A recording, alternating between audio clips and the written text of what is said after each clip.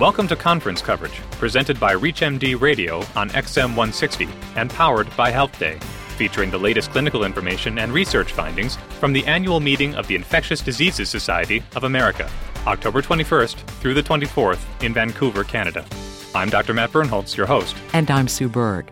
The 48th annual meeting of the Infectious Diseases Society of America attracted over 4,700 participants from 82 countries around the world. This year's conference, focused on prevention and management of infectious diseases, highlighted advances in several areas, such as the development of antibiotics and prevention of antibiotic resistance, HIV management, and both seasonal and H1N1 vaccine uptake and safety.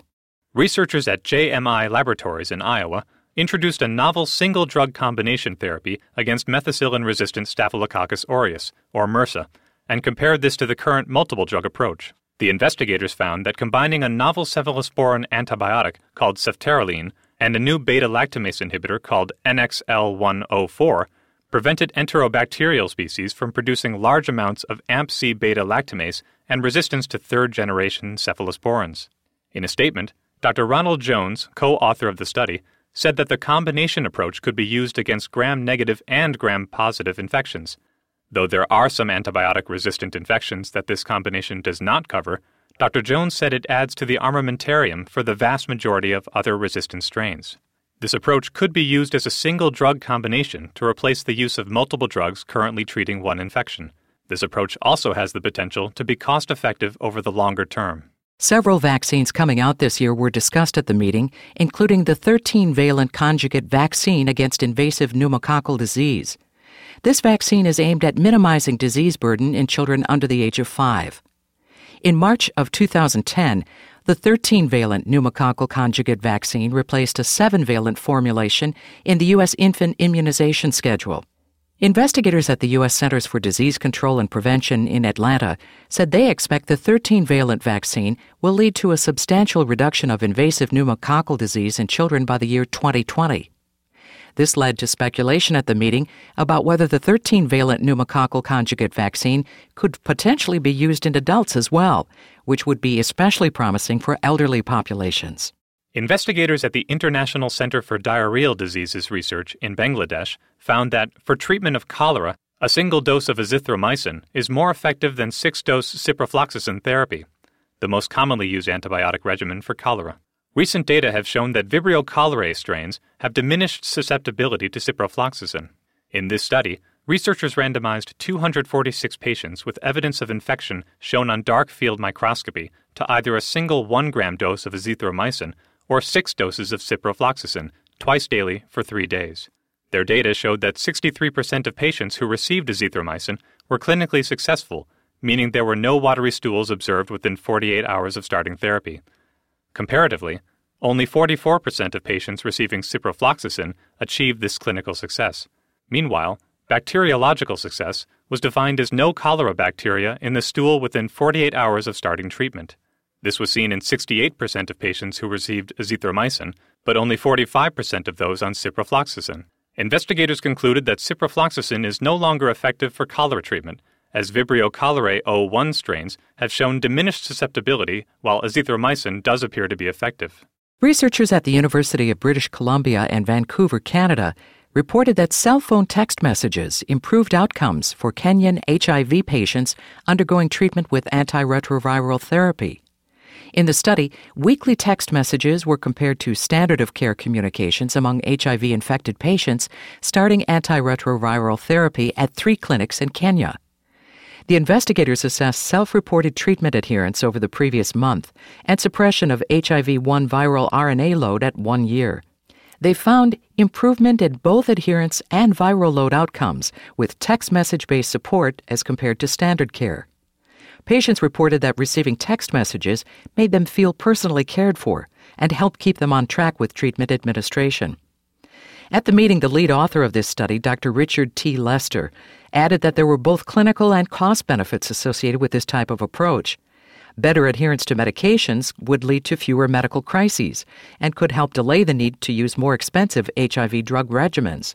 Dr. Lester also talked about the importance of gathering evidence on patient-focused cell phone interventions for improving outcomes in resource-limited settings as mobile wireless communications evolve into a permanent part of global health care.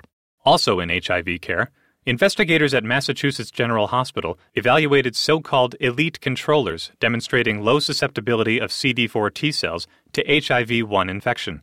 The study's aim was to better understand the underlying mechanism for why these patients do not get sick from HIV infection.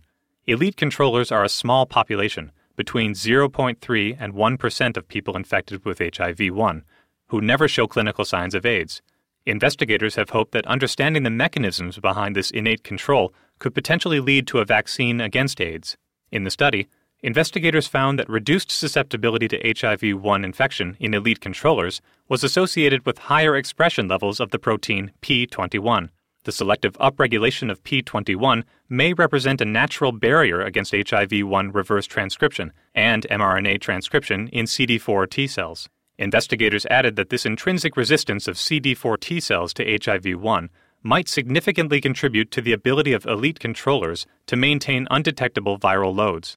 Researchers in Chicago have found a local rise in the incidence of carbapenem-resistant enterobacteria, including those producing Klebsiella pneumoniae carbapenemase, or KPC. Reported cases have increased steadily since the first report of KPC in the Chicago area back in December 2007. Investigators at the Cook County Department of Public Health in Oak Park, Illinois, conducted 2 surveys to assess the extent of the problem. The first survey was conducted in March 2009 and the other in February 2010. Frequencies were calculated and 2 sample tests of proportions and means were performed to compare responses from the 2 time periods. In 2009, 26 of 54 health facilities in the Chicago area reported identification of KPC-producing bacteria. This figure rose to 37 of 57 facilities in 2010. Investigators also found that the average number of KPC-positive patients at each facility increased between 2009 and 10 from 3.8 to 10.2. The proportion of KPC-positive patients who needed intensive care during hospitalization also increased, from 23% in 2009 to 40% in 2010.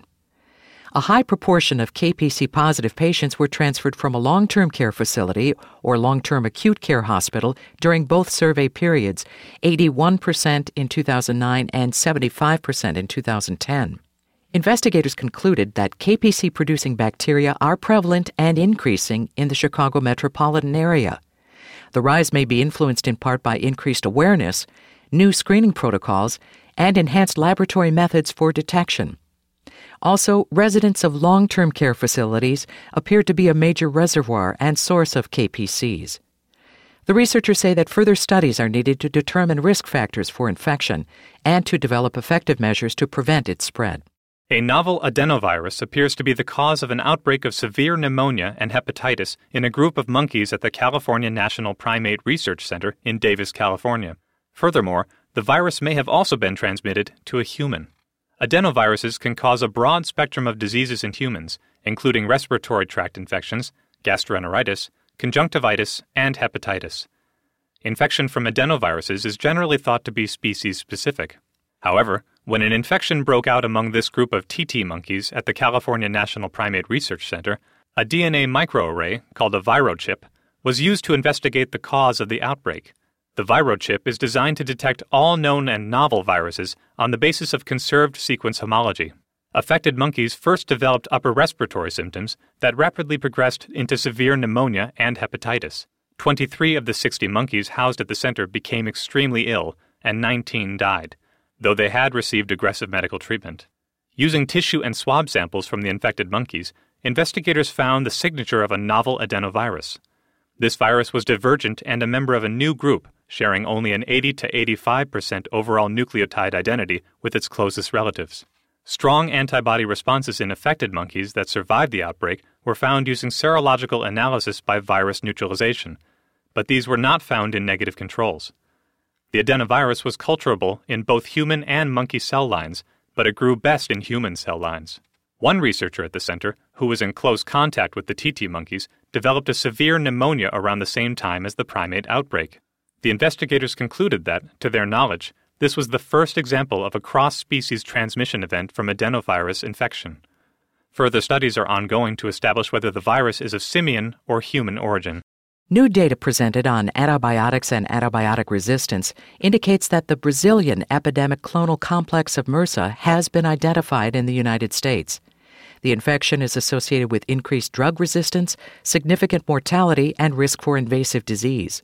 Investigators examined infections in the Midwestern United States associated with the ST239 MRSA strain.